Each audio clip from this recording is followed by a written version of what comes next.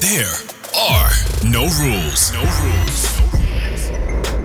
You're listening to Degree Free on the Degree Free Network, where we talk about how to teach yourself, get work, and make money. No degree needed. Here are your hosts, Ryan and Hannah Maruyama. Aloha, guys, and welcome back to Degree Free. We are your hosts, Ryan and Hannah Maruyama. On this podcast, we share the fundamentals we've discovered and the mistakes we've made while self-educating, getting work, building businesses, and making money. We'll tell you how to make it happen. No degree needed.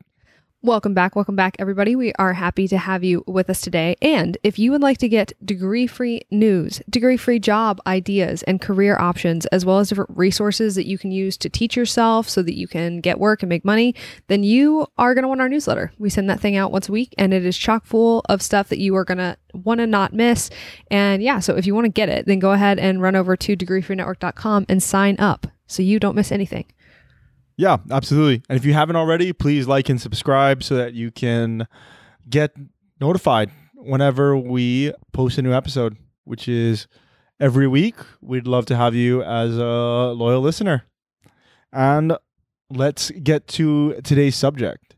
Today, we are going to be talking about how to become a published author and start making passive income. A lot of our listeners are interested in different types of business and beginner sort of side hustle ideas, as they call them. And this is a good one. Yeah, definitely. It's a good one because it offers a lot of learning. There's a lot of skills that overlap into running a traditional business, whether that's even products or services. There's a lot of overlap that you can learn from by writing books and publishing books. And then also, if you're able to do it, it's a good way to make, passive income. Might not be enough to pay the bills, might not be enough to quit your job or anything like that, but could help. Definitely. And another thing about it that I found too, as Ryan and I have done this ourselves, is that there's a lot of information available around it because it's a primarily online thing, self-publishing, especially now with Amazon and their adoption of that. So there's a lot of information as far as if you get into it and you're trying to figure out how to do something. There's a lot of readily available blog posts and information on it too.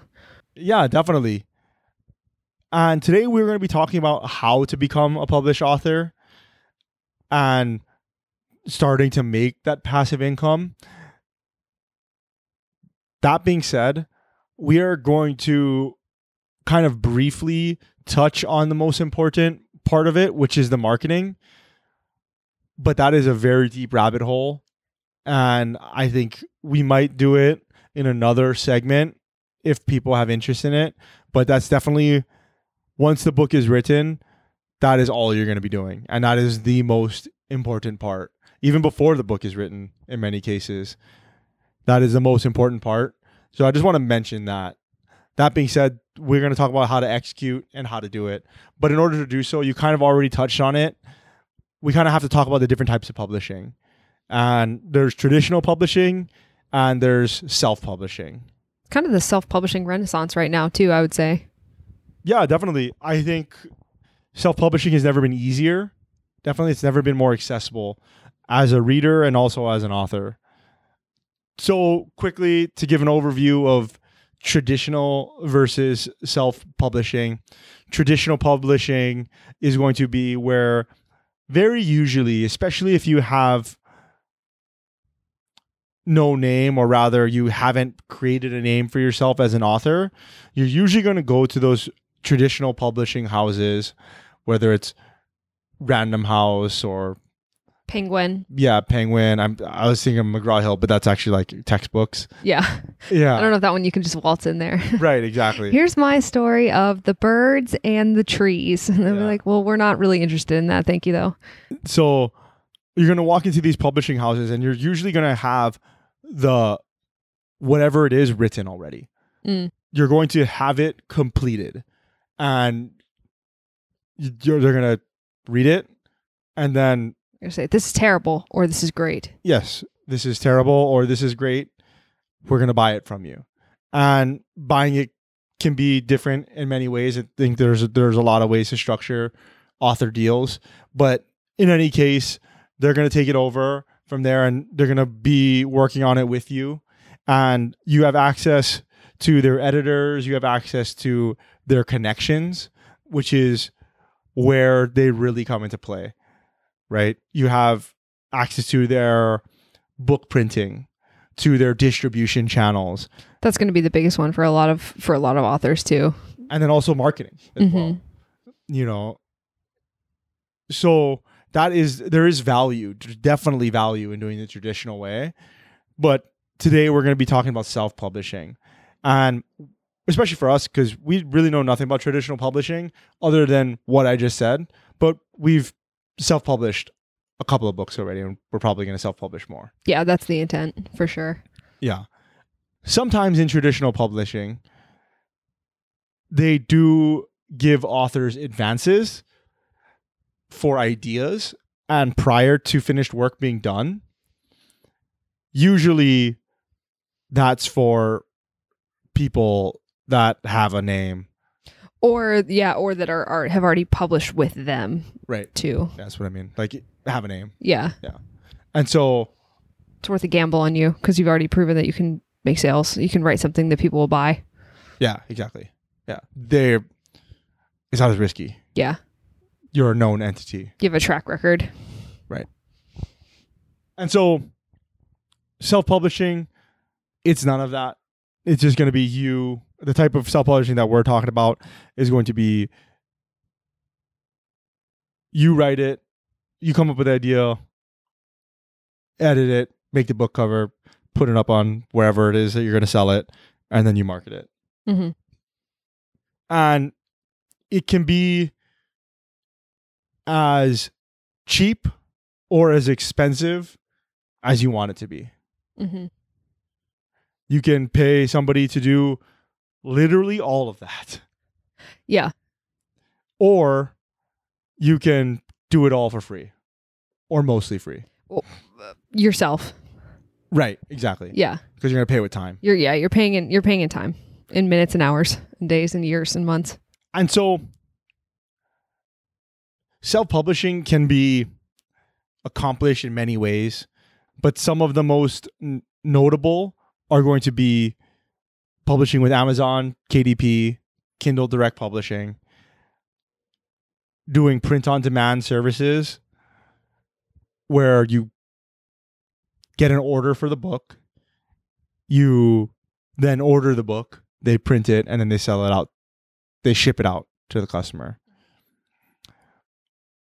Or you can just do a complete ebook, PDF style. Or there's only one way to buy it and read it, and that's on the internet. Exactly. You can print it if you want at your own house, but it's online. Yeah. And so that's pretty much the avenues. I think that's pretty much it for self-publishing.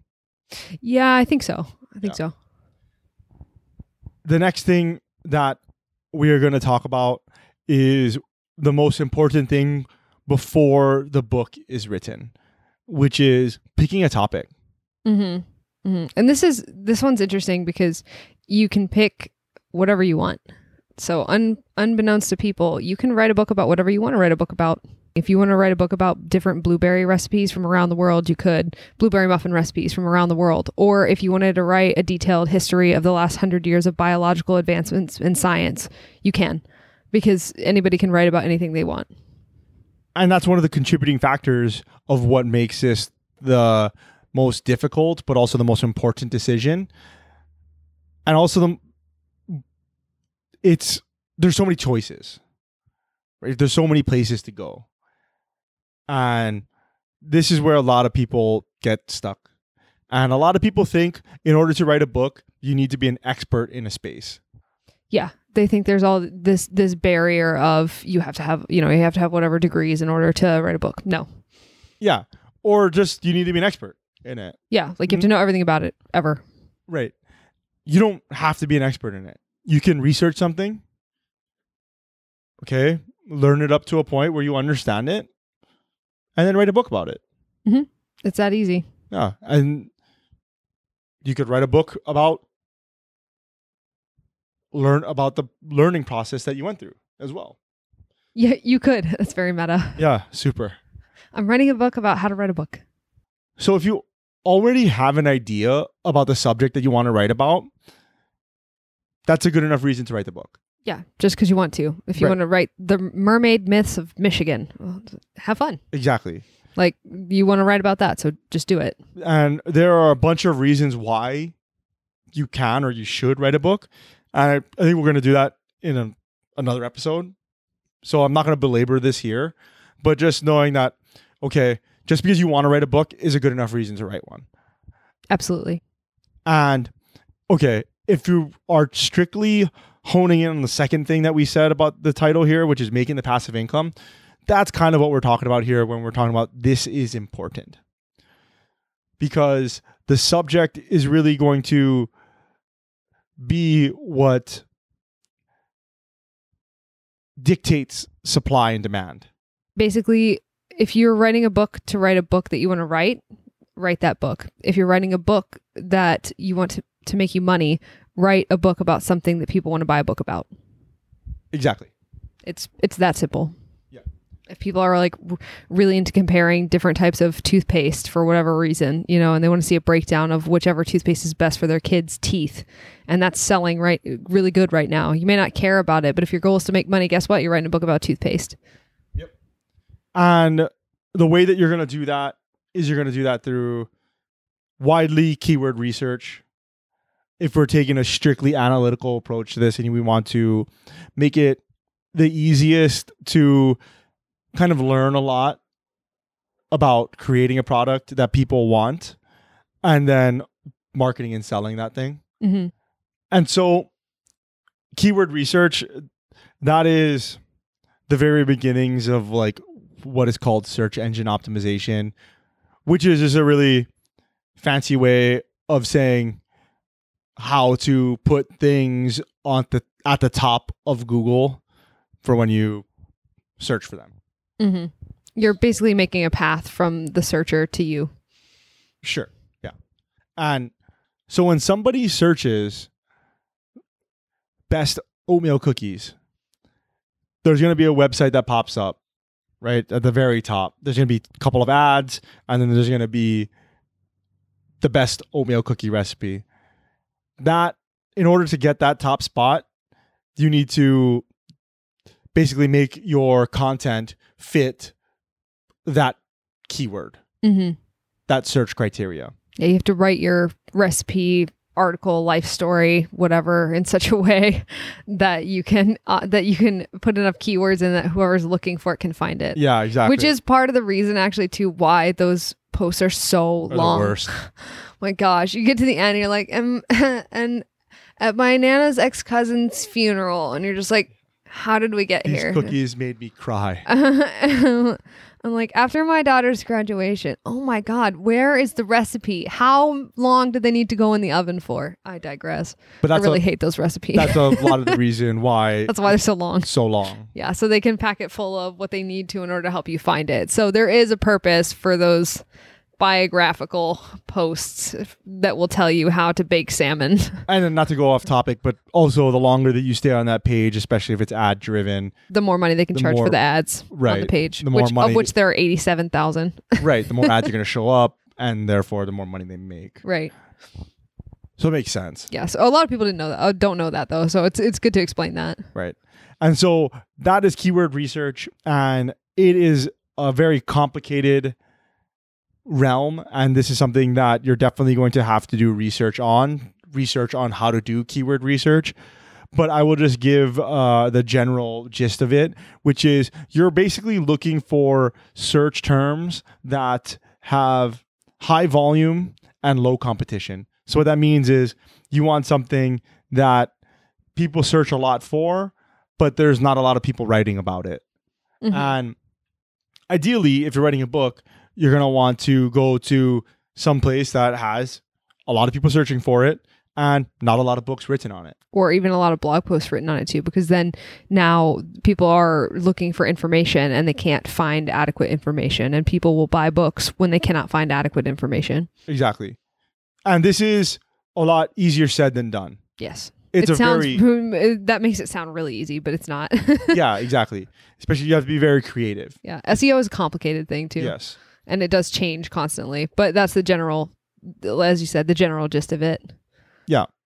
And so there are a couple of different tools that we can use, and I'll just name them, and then we'll put a bunch of links in the show notes as well. degreefreenetwork.com. And the first is going to be Google Keyword Planner. Very simple. It's free, or at least it was. So the very first tool is going to be Google Keyword Planner. Pretty sure it's free. I'm pretty sure that you just, in the very beginning, when you set up your account, you're going to have to put in credit card information. Mm-hmm. They might charge you a penny. I forget. Or they might just hold an auth on it. I forget. But I forget when we set it up. But it's free. I saw on TikTok the other day somebody talking about using it, and it's free. So yeah. And so Google Keyword Planner is a really good one. Google Trends is a really good one as well. Google Trends is super fun. If you're ever curious about something, that's a really good way to just see what's going on with how many people are interested in it. It's a fun tool. It just shows you the trends over time of certain search words. And like where people are searching them to, which is kind of fun. Yeah. And then the other things are going to be like Google Ads, Facebook Ads, or there are even keyword research specific tools like SEMrush, or so many more. Yeah. So to keep it simple at the very beginning, we're probably just going to want to stick to like Keyword Planner and Google Trends. Yeah, just easy. Just to make it easy on yourself, especially if you're new. Yeah, and this is a really, really deep rabbit hole. Yeah, there's a lot here. There's a lot that you can just convince yourself that you haven't picked the right topic. You can convince yourself that you need to find another topic. Okay. I say when you've figured out something and you're kind of in the right direction, you think that that's what you should do, stop right there. It's got good volume, not a lot of competition. The quality of the content that you click through is not up to the standards that you think that you could deliver. Yeah. Or you think it's just not, you're like, oh, this isn't as interesting as it should be, or I just don't find this super compelling, or I don't feel like I'm getting my questions answered. That's really good too. Because you're like, if I feel like I could answer these better or make this more clear, that's really good too. That's a good sign. Yeah. Absolutely. And, just pick it. It's your first book and it's not going to be perfect. Yeah, your first try at this is going to be far from perfect. You just got to be okay with that too, because that's just how things work. Your first try is not going to be that great. It's the way that we're thinking about this right now is that we're learning. This is going to be our first one, and then we're going to be able to write more and build upon it from there. Mm-hmm. And so we say it's better to be done than perfect. Yep. Done is better than anything else, because done is done. Or as we say sometimes in the house, done is done. Yeah. So something else too that you can really do to help yourself when you are writing your first book is not to write fiction, because it's just easier to write nonfiction. And not only that, but I find too, as somebody who is a creative and does sometimes write like fiction pieces for myself, I've never published any, but I feel like there's way more barriers too that you can put up for yourself in between like a nonfiction subject and a fictional subject, because there's no real definition of perfection for a fictional work also, right? Done for fictional work is much harder to define than a nonfiction book, because you can go, okay, this has the necessary information to answer this question, or to tell these people what they need. But with fiction, you could just go on forever. And a lot of people do. A lot of people will write massive novels and just never really be done. And that's because they don't know when to stop. Fiction's also harder because you have to create an entire world out of nothing, right? You have to create the characters, you have to create the plot, you have to create the story. Yeah. And there's a lot more complexity to doing that in an engaging way that people will buy. Yeah. Whereas nonfiction, you're just trying to tell them how to do something. Yeah. And so, not saying that you can't write fiction for your first book. If that's what you want to do it. Absolutely. but this is going to be more geared towards nonfiction. And I think that's probably, if we're worried about trying to test this out, that's what we're going to be thinking about, is doing nonfiction. And so, when picking a topic, you might want to pick a topic that interests you. You don't have to. That's not a prerequisite. That's why it's so far down. It's not necessary. Mm-hmm. But it's just going to make life a little bit easier because you're going to be a little bit more interested in it. Yeah, and because you're probably going to be doing quite a bit of research and reading. So ideally, the topic shouldn't bore you, is maybe a better way to put that. Yeah. Yeah, it doesn't have to be the most interesting thing you've ever seen ever, but at least don't be bored by it. Especially since this is your first one and you're going to be doing a lot more work on it probably than you would your second, third, fourth book. Mm-hmm. One of the easiest formats, a couple of the easiest formats that come to mind are going to be like how to. Yeah. Right? Just to kind of get the juices flowing as far as creativity, like what are some suggestions to even look at? And so it could be how to do anything. Yeah. How to build a chicken coop. Yeah. How to do interior design in a small house. Exactly. Or real estate investing if you're a realtor or anything. How to become a snowboarder. The second thing is going to be like general topics, just an overview of general topic. Like everything you need to know about whatever. Yeah, volleyball. Like how to for dummies, like whatever the dummies books, right? Those are a good example of those. Yeah, those are also good guides too. Yeah, that's true.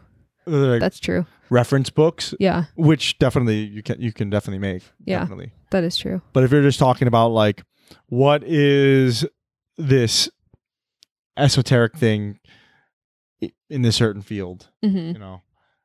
And you niche down and you can just totally write an overview of what that thing is. Yeah. And then the last one is going to be like, here's what to expect when you're buying your first home. Mm-hmm. Here's what to expect. ... When rebuilding your first classic 1965 Chevy, whatever. Exactly.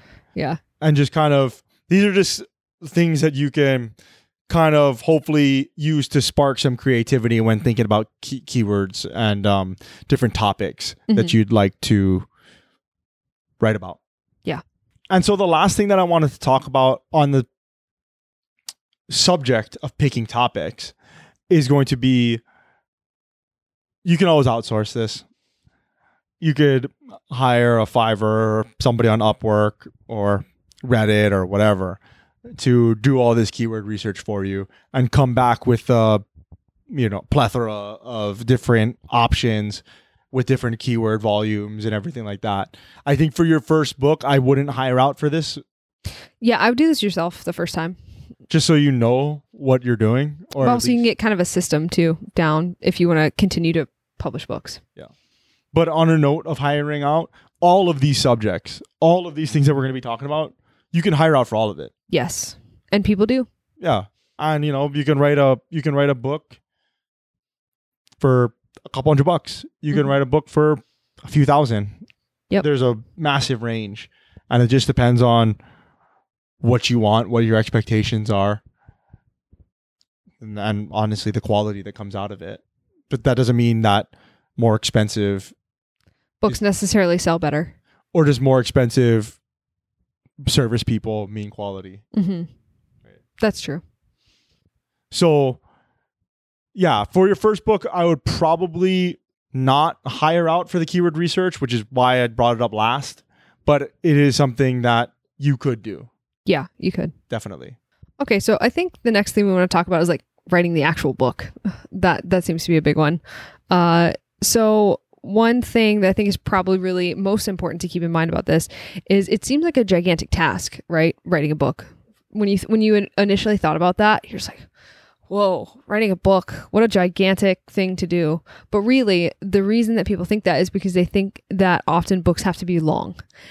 Books do not have to be long. They can be as short as you want them to be. You can have a 20-page book if you should so desire. You could have a 4-page book if you so desire. I'm not saying that it would sell super well. I'm not saying that people wouldn't feel like they got gypped a little bit, but you could if that satisfies your topic, right? So I think that's a good thing to keep in mind, that there's no required length for something to be a book. Yeah, definitely. I think there's no required length for it to be a book, and also for it to be a quote unquote successful book in order for it to make profit every month.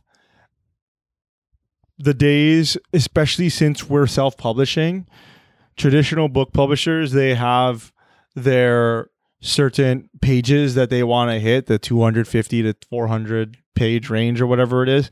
And I remember I read an article years back of the reason why, but I forget. I think a lot of it has to do with the way that it sits on a shelf too. Really? Like I think the spine and everything like that, like so it's large enough to read. How about that? I'm pretty sure that's one of the reasons. But there's a bunch of other reasons that I can't remember for the life of me right now. I would think off the top of my head, it would be like literally the weight of the book when you pick it up. Like you'd want it to feel like it was worth whatever somebody paid for it.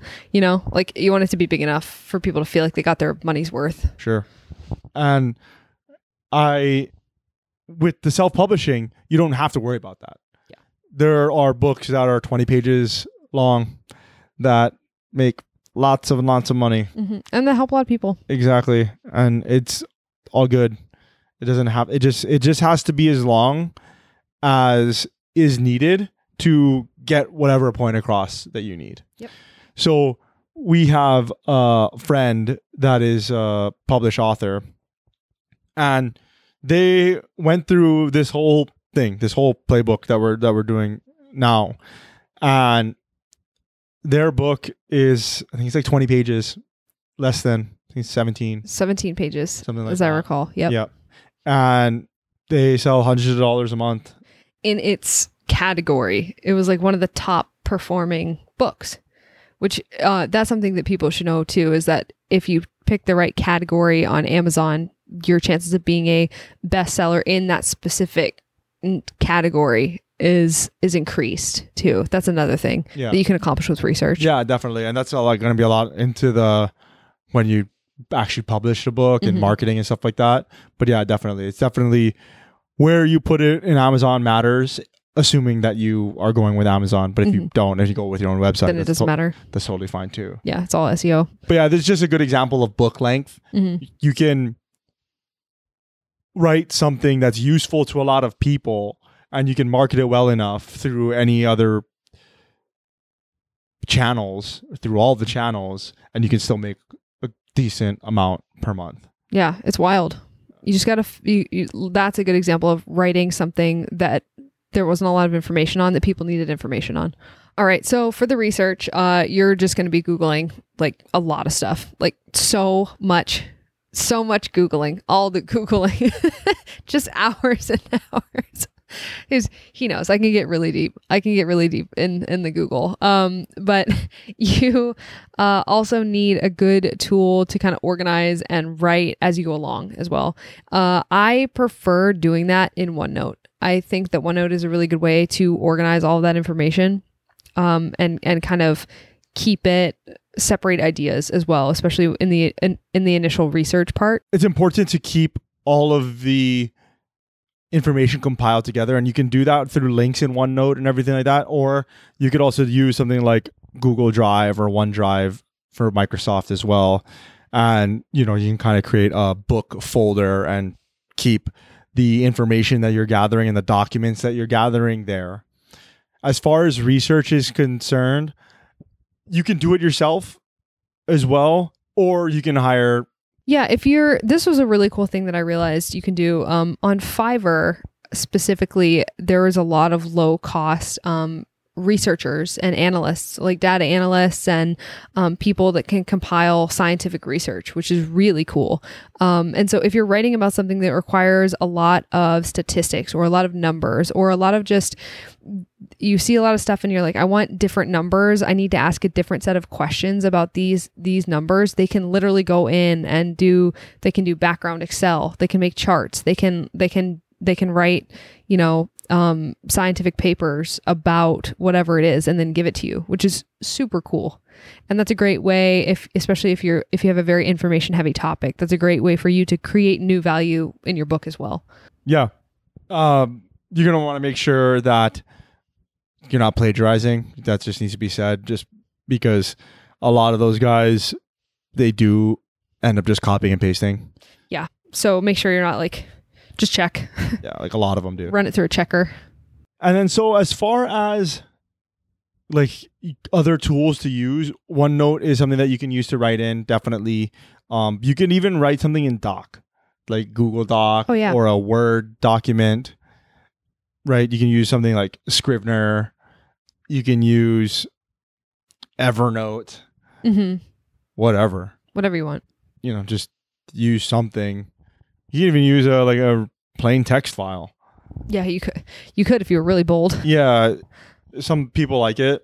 Like the no frills aspect of it. You're not going to be able to do any of the formatting or anything like that, but you'll be able to capture that. You're not at that stage anyway, so it's okay. Right, you can capture ideas without, I guess, distraction. That makes sense.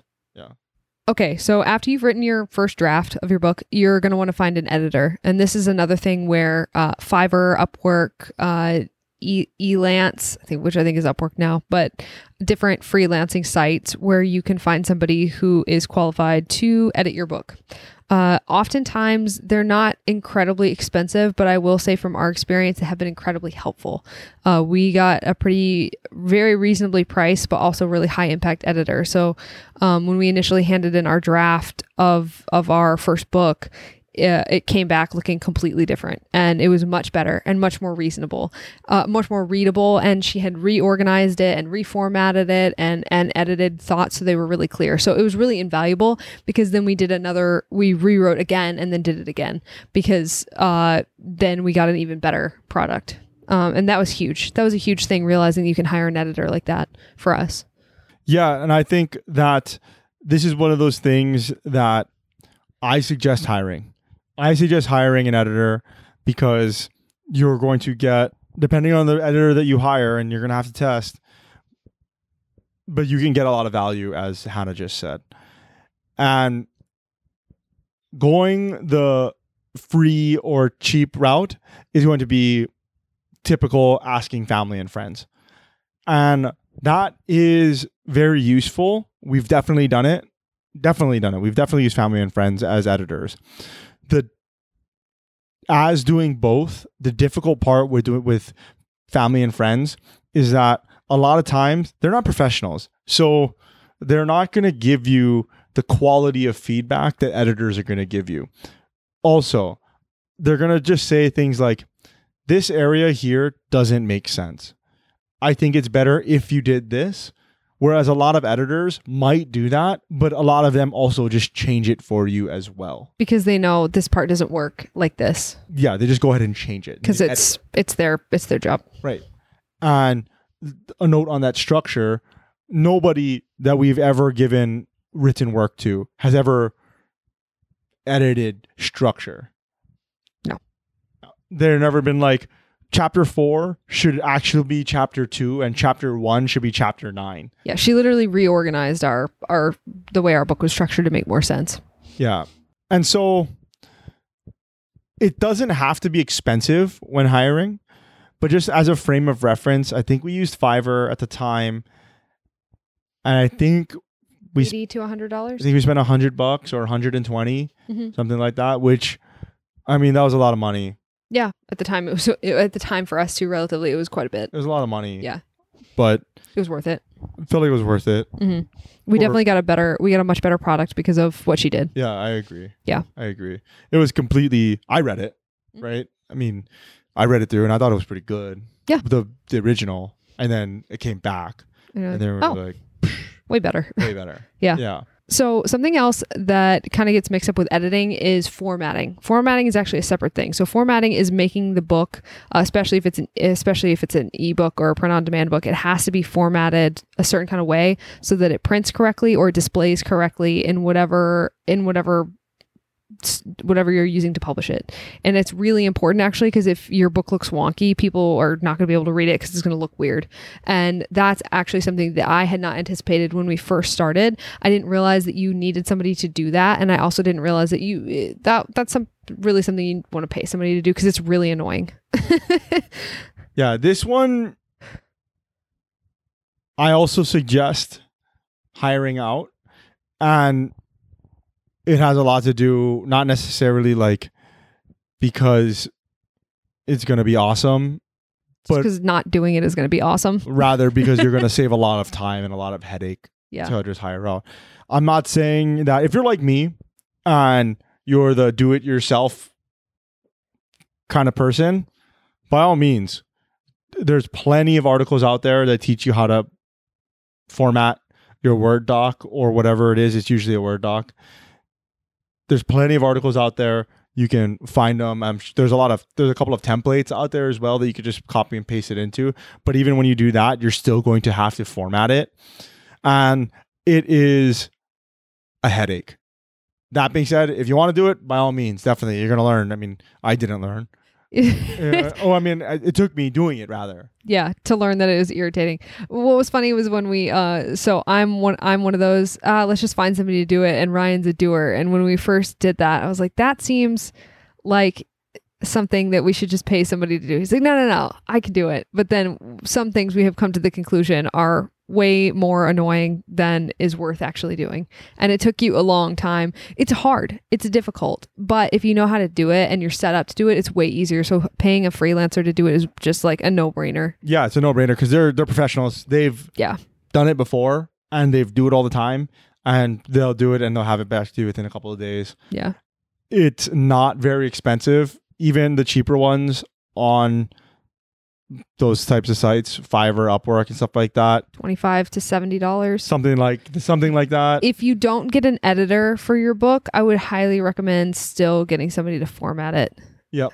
Like even if you decide not to have somebody edit your book and you're just going to self-edit and keep writing drafts over and over till you're happy with it, I think you should hire. I would say you should still hire a formatter. Whereas I fussed with that thing for, oh my gosh, weeks probably. Yeah. On and off. That was, and I'll tell you sort of like the second time that our second book, I had the template ready to go. Where I used our first book as a template to format the second book. So I tried this twice, people. And okay, so I failed. I'm glad you're telling this story because I was gonna bring this up. So I failed the first time, and I dog with my tail between my legs. You didn't fail. We just decided to get it formatted. So we hired somebody to format it. Hired a guy. And then the second book, I was like, okay, well, I have this template now. I can just copy and paste it. And I said, I told him, are you sure you want to do that? Because it was really annoying last time. And he goes, yeah, I can do it. Well, yeah. You could do it. Hey. It would just take you a year. I sat there for another 3 weeks. It would have got done. I would have figured it out, man. I believed that you would accomplish it. I would have figured it out. My only point was that it's way faster to get somebody else to do it. It's just a very annoying task. Yeah. So anyway, I spent about a week doing it, and I couldn't get it right. And then we just ended up hiring somebody, and then it kicked back in like 2 days. What the hell? I'm sure when we publish the third one, you're going to be like, I can do it. I'll probably end up trying to do it again. He's going to want to take a crack at it. Yeah, exactly. But this time, though, it'll probably only take you 3 days to go, all right. Yeah, and then give up. Yeah. Yeah, you're right. You got to put in the old 1-2 try, though. Yeah, exactly. Yeah. I respect that. So if you learn from other people's mistakes, learn from that. just hire somebody. If you're like me and you don't learn from other people's mistakes and you don't learn from your own mistakes, just learn faster. Try it. And then if it goes well, let us know. Yes. If you become a master formatter, let us know. We have some work for you. So one of the things that you're going to have to think about while you're writing the book is you're going to have to think about the book title, right? You're going to have to think about, what are we going to title this thing? And titles matter for sure. People definitely will either buy your book or not buy your book based on the title. Your title should be something that, especially in nonfiction, it should be something easy and tells people what this book is going to be about. Mm-hmm. Traditionally, nonfiction has a title and it has subtitles as well. Mhm. But ideally, you'd like to have it at least give a kind of an idea of what the book is like in the title. Yeah, because you want to tell the buyer/reader what they're about to get. And then also, when it comes to the marketing and search engine optimization of SEO. it, if you do it well, it's going to make it a little bit easier for people to find your content rather than somebody else's. So what I mean by that is if you have a book about how to play golf and you name it 14 sticks and a ball. And it's like, okay, well, when someone's looking for information on golf, that's not what they look up. Yeah, that's like, what are you talking about, dude? Yeah. But if you name your book How I Play Golf, it's a lot easier for the reader to be like, yeah, this is a book about golf. And it's going to make it easier for them to find it as well, especially in a digital world, because with the self-publishing, you're not going to have Barnes & Noble carrying your book usually. In the golf section. Right. So people are going to be looking online for golf books, and they're going to find yours by searching for it. Yep. Yeah. The way that you're going to test these titles, testing is an important part of this. A lot of times, there are authors or aspiring authors, you'll start with the title first, right? And you'll be like, I want to name it this. And you're like, okay, that's good. I'm glad that you have the title. And if that's what you want to name it, by all means, name it that. It's your book. Do whatever you want. That being said, if you wanted to do a little bit more research, there's ways that you can test titles. And some of the ways going from like cheap or free to expensive, one of the cheapest ways that you could do it is just doing like a social media poll with your followers. Yeah. Just see what they think. See what they think. Give them a couple of working titles and create a poll on Instagram or a poll on Twitter or whatever, and just have people vote. Mm-hmm. One of the good things about this as well is that it gets people that are in your circle or the people that you know interested in They're engaged. the book or the future book. Yeah. Right? Be like, oh guys, I'm working on a book about da-da-da-da, and I am thinking about naming it X or Y. Please choose. Please help me. And then that just gets them ready to engage. Mm-hmm.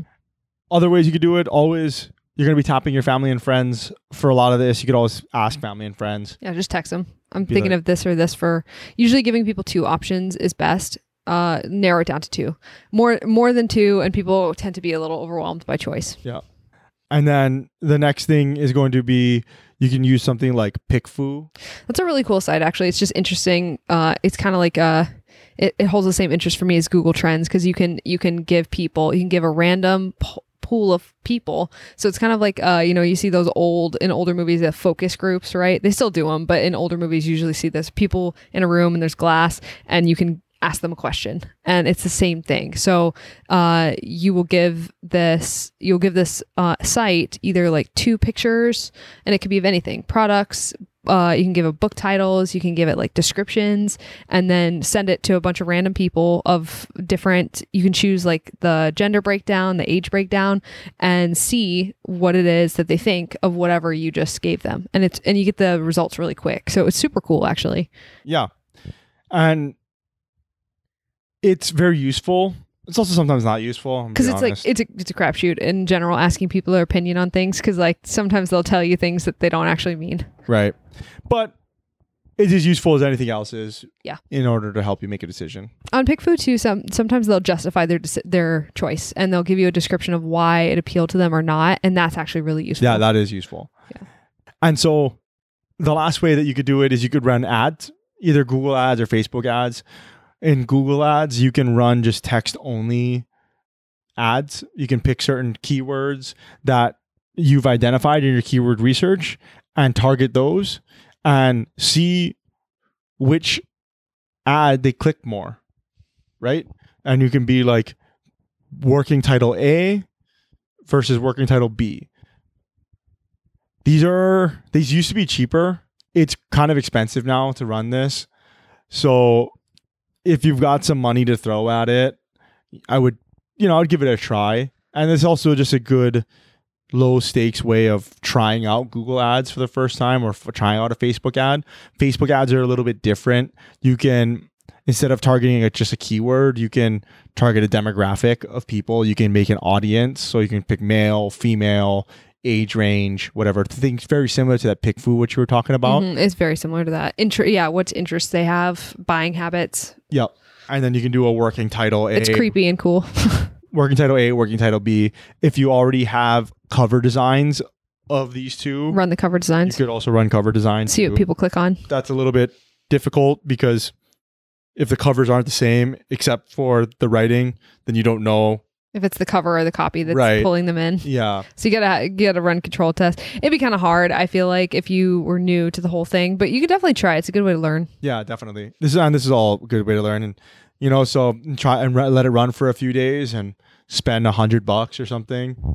Hopefully you end up making that money back because you've picked such a great title. Mm-hmm.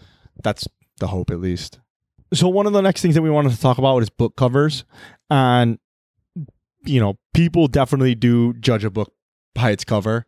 And so we are going to want to have a really nice one. Just like all of this, you could do it yourself or you can hire somebody. Hiring somebody is pretty easy on the platforms. There's plenty of people that do it. Doing it yourself is actually pretty simple now too, though. There are things like Canva or like the Adobe suite of tools. There's actually templates for it too you can buy. Exactly. And then there's also like, if you want to go a free version, is like edit.org has templates as well that you could use. It could be as simple as just getting a stock image and just putting your title on top of it. That's a lot of book covers especially on Amazon. Yeah, absolutely. You see it all the time. It's not like they look bad either. It's just a style. And the reason it's a style is because it's simple. Yep.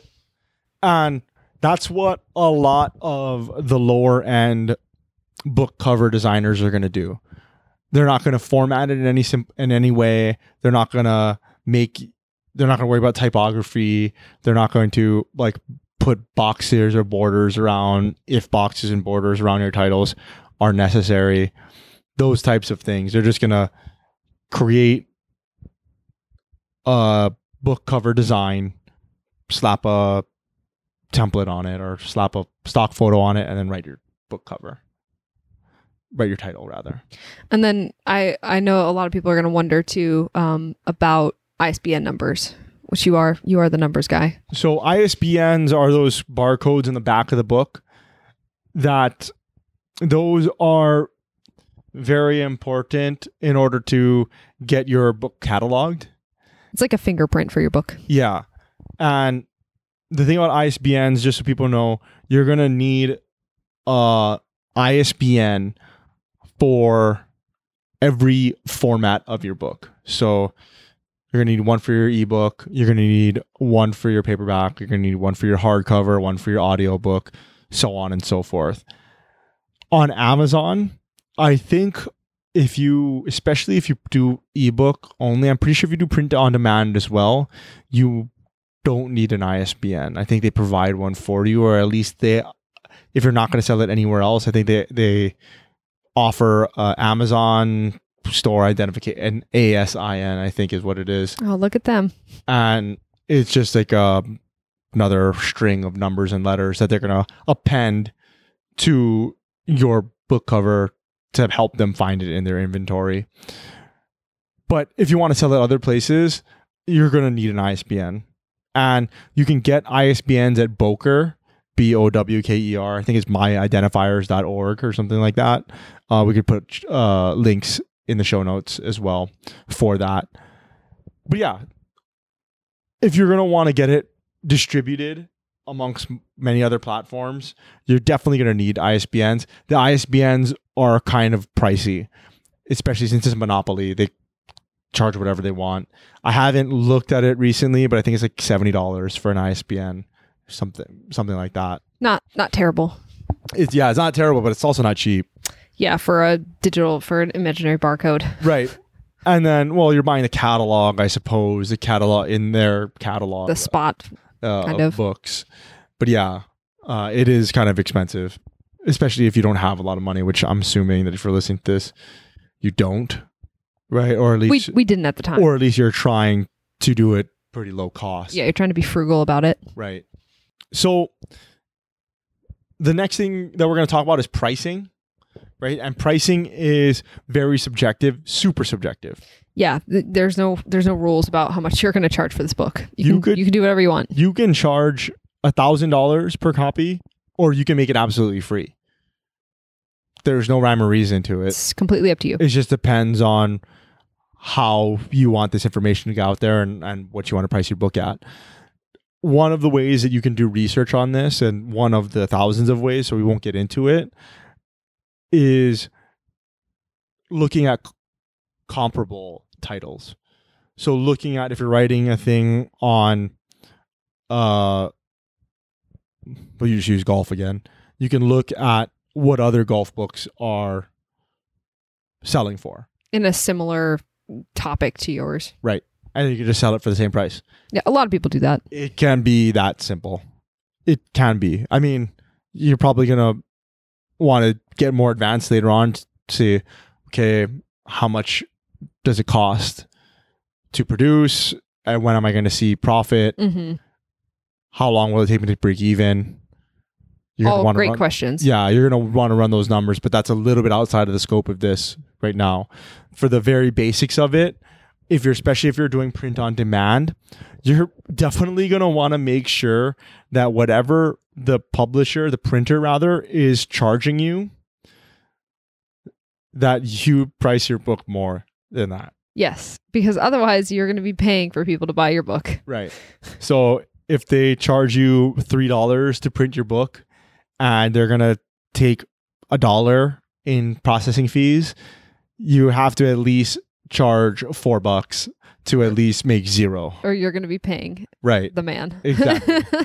And so, it'd be great if you charge $3 for your book, and then every time that somebody wants to read it, you're paying $1.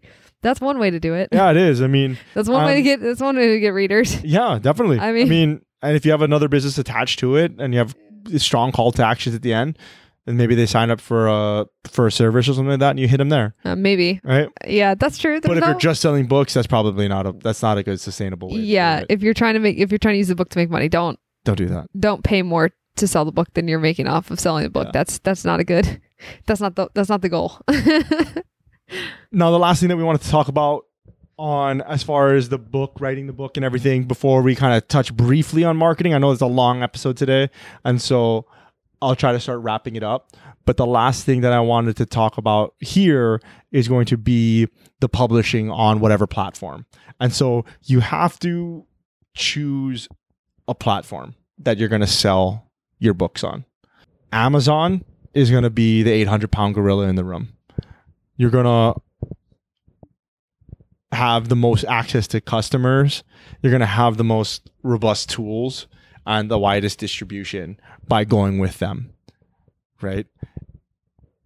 But you can also try to publish it yourself. What I mean by that is like on your own website or something like that. Mm-hmm. Build a site, post the book, take payments yourself. Exactly. Where Amazon really thrives is going to be in the fact that they make it really easy for you. And they also provide all the customers. But if you make your book available to other markets as well, it can go international. And now you're getting money from all over wherever Amazon is. And it makes the payment really easy because they're paying in they're paying in yen or they're paying in the peso, and you're getting dollars into your bank account. They're going to take a larger fee for doing that, for the convenience of all of that, but it can be worth it because you're borrowing their customers. You're having access to them. With doing it on your own site, it's going to be a lot more lucrative per book. You're going to keep a lot more per book. So you might not have to sell as many books in order to make money. But the challenge is actually getting the customers to buy it. Which is basically means you're going to have to do a bunch of other work. Because you're going to have to set up the website or set up however you're going to get. There's plenty of other ways to do it. You don't have to buy a website. You use like Gumroad or something like that. Yeah, there are other publishing options besides Amazon. Yeah. Well, not only that, but like distribution is what I meant. Yeah, like sorry. payment Distribution platforms. Yeah. And if you did that, now that's all set up. And now you just have to get people there. Whereas Amazon, they're already there. So you can't really tell you which one to do or don't do. If you're planning on doing multiple books, maybe try some on Amazon. Maybe try to publish a couple on a website by yourself. Yeah, see what happens. See what happens. The biggest thing that you can do to help yourself out in the marketing is going to be creating a name for yourself and kind of creating content around the book so that you can broadcast and market it when it is time. So regardless of whether or not it is on Amazon or regardless of whether or not you're selling it on your own site, you can take advantage of having a platform to speak to a bunch of people that hopefully are interested in this topic, and then they buy it. Mm-hmm. Which kind of goes really nicely into the last part of this discussion, which is the marketing. Mm-hmm. This is the biggest one. People. If people don't know that you're selling a thing, they can't buy it from you. Yeah. The marketing is going to be the most important. And unfortunately, we are going to spend the least amount of time talking about it. In a different episode, if there's interest, we can talk about more in-depth ways to market your book. But really quickly, we'll just kind of go over a few bullet points. One of the best ways to do it is going to be by, like I said, establishing yourself with an online presence. Whether or not it's starting a podcast or whether or not it's YouTube videos or whether or not it's Twitter, Instagram, Facebook, whatever it is, TikTok, whatever it is that you're using, try to gain a bunch of followers, especially that are interested in the niche that you are trying to write in. It doesn't necessarily even have to be with your face on it, like how you and I are doing this with our voice and our video and stuff like that. Yeah, it doesn't have to be. You can just record. You can get somebody to voice over videos. You can just make little cartoons. You can just write words. It doesn't matter. Yeah, and it doesn't even have to be exactly related to. But if you're writing a book on, terriers, like the dogs, you can start an Instagram page of like terriers of Instagram or whatever. I mean, I know that it's a crowded area already. I know that, but that being said, I know that some things are crowded, but there's always room. Yeah, there's always room. Yeah. Make a terrier page and then try to find people that post pictures of their terriers, post cute videos, post cute pictures, and then link your book in the bio of every single one. Exactly. There you go. It can be as simple as that. You're going to need some sort of marketing plan, whatever that is. And like I said, that's way outside of the scope of this podcast. But suffice to say, before you even distribute the book, before this thing is finalized and written and published, you're going to want to see, how do I plan on selling this? Since this is the most important thing. Without selling it, it's kind of useless. I mean, the exercise was good, right? I mean, we learned a lot by doing it, but ideally we'd like to sell some. If for no other reason, if it's not to make money, then it's just to get your ideas and the thing that you've written and that you've created into the hands of other people who value it. Right. That's huge. That's awesome. Mm-hmm. Right. And even if that's like a couple hundred people. Yeah. Hey, a couple of hundred people. people. 2 people. Right. They just read the ideas that you had and you put on paper. That's awesome. Super cool. Yeah. And so it's very gratifying. Definitely. And then it's kind of similar to this, right? Like we love hearing from people. Yeah. Right. Even the trolls. I mean, the trolls happen. even the trolls. Yeah. But yeah, creating a marketing plan of how to get this book in front of people is huge, right? So yeah, just to kind of briefly go over the bullet points here, just to kind of get it over with and wrap this up. You can partner with influencers in your niche or niche, and you can offer commissions even.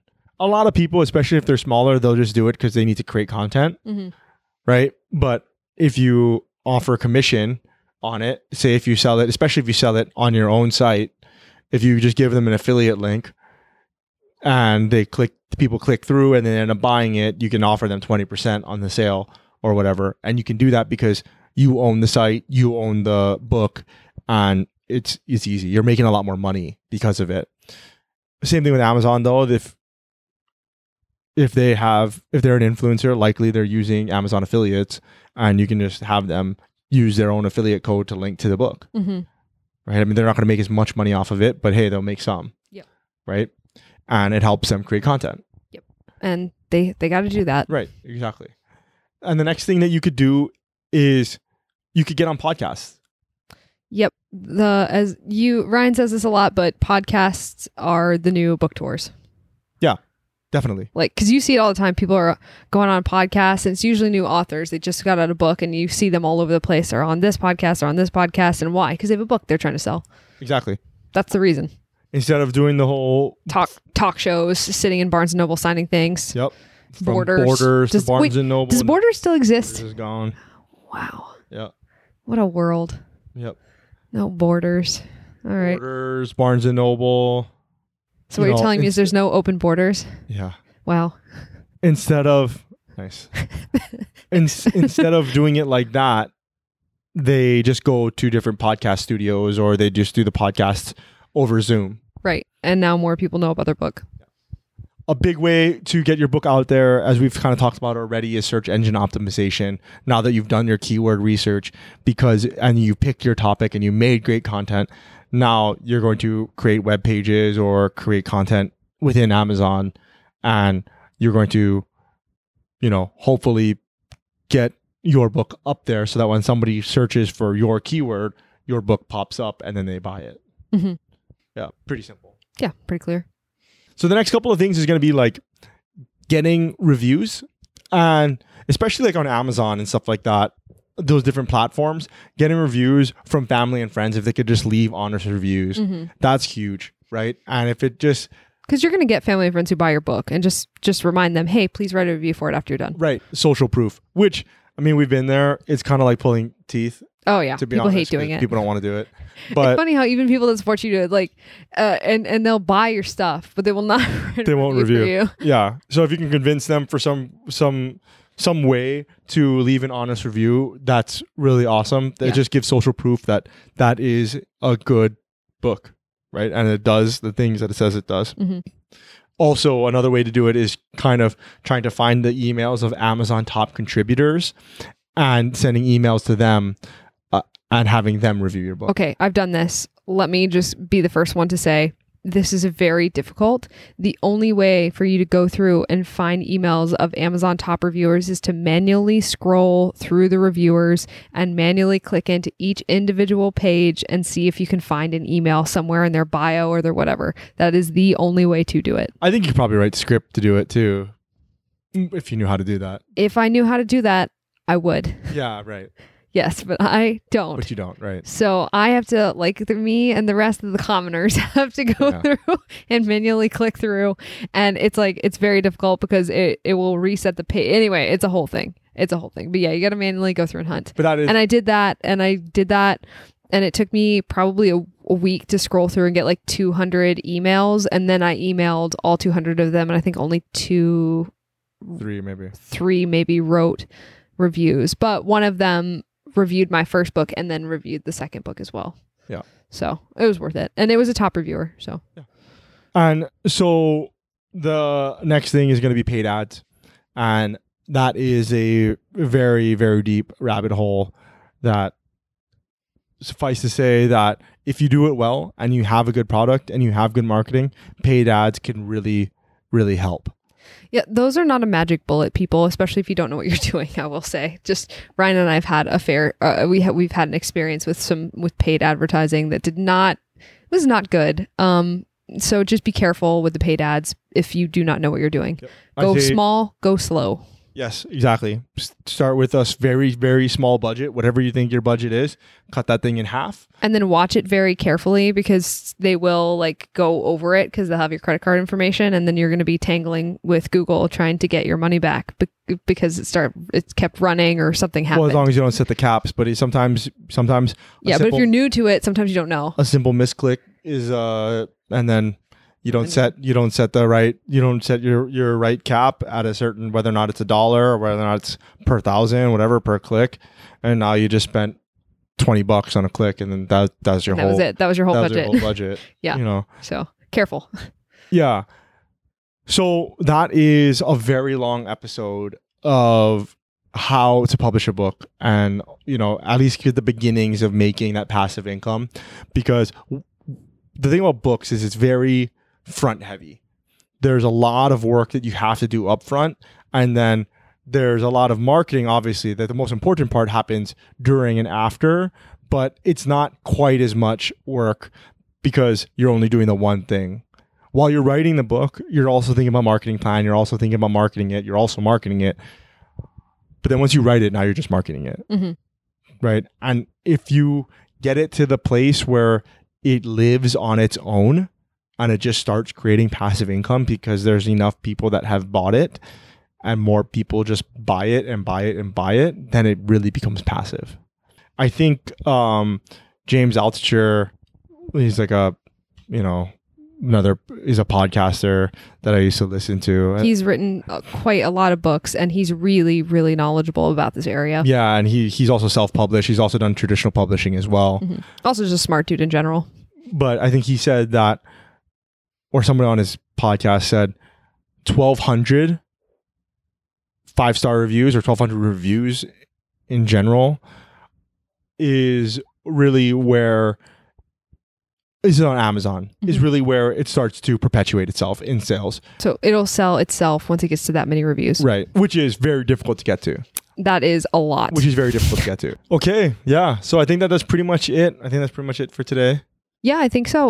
Like I said at the beginning of the podcast, if you want to hear more ideas about different degree-free careers and work that you can do, resources that you can use to do the sort of stuff we're talking about here, and just general degree-free news like companies that are rolling back degree requirements, making the path easier for alternatively educated people, you're going to want to get the newsletter. That thing is free, comes out once a week, and you can sign up at degreefreenetwork.com. Yeah, definitely. And if you guys made it all the way through, I know that this one is really long. Well done. There is a lot of information. Hopefully we made it coherent enough for you that you can take some notes and then, actually take action on some of this stuff. If you haven't already, please like and subscribe. If you guys need any of the show notes, degreefreenetwork.com is where you can find it. We're going to have all the show notes there for you and all the links, so that you can go and find some of these resources that we're talking about. If you guys want to reach out, please, we love to hear from you guys. Contact at degreefreenetwork.com. That is the best way to get in touch with us. Other than social media, I'm at Ryan K. Maruyama on all the socials, and she is at Hannah Maruyama as well. The podcast is at Degree Free Pod. That is it, guys. Thank you so much for hanging in there. Until next time, aloha.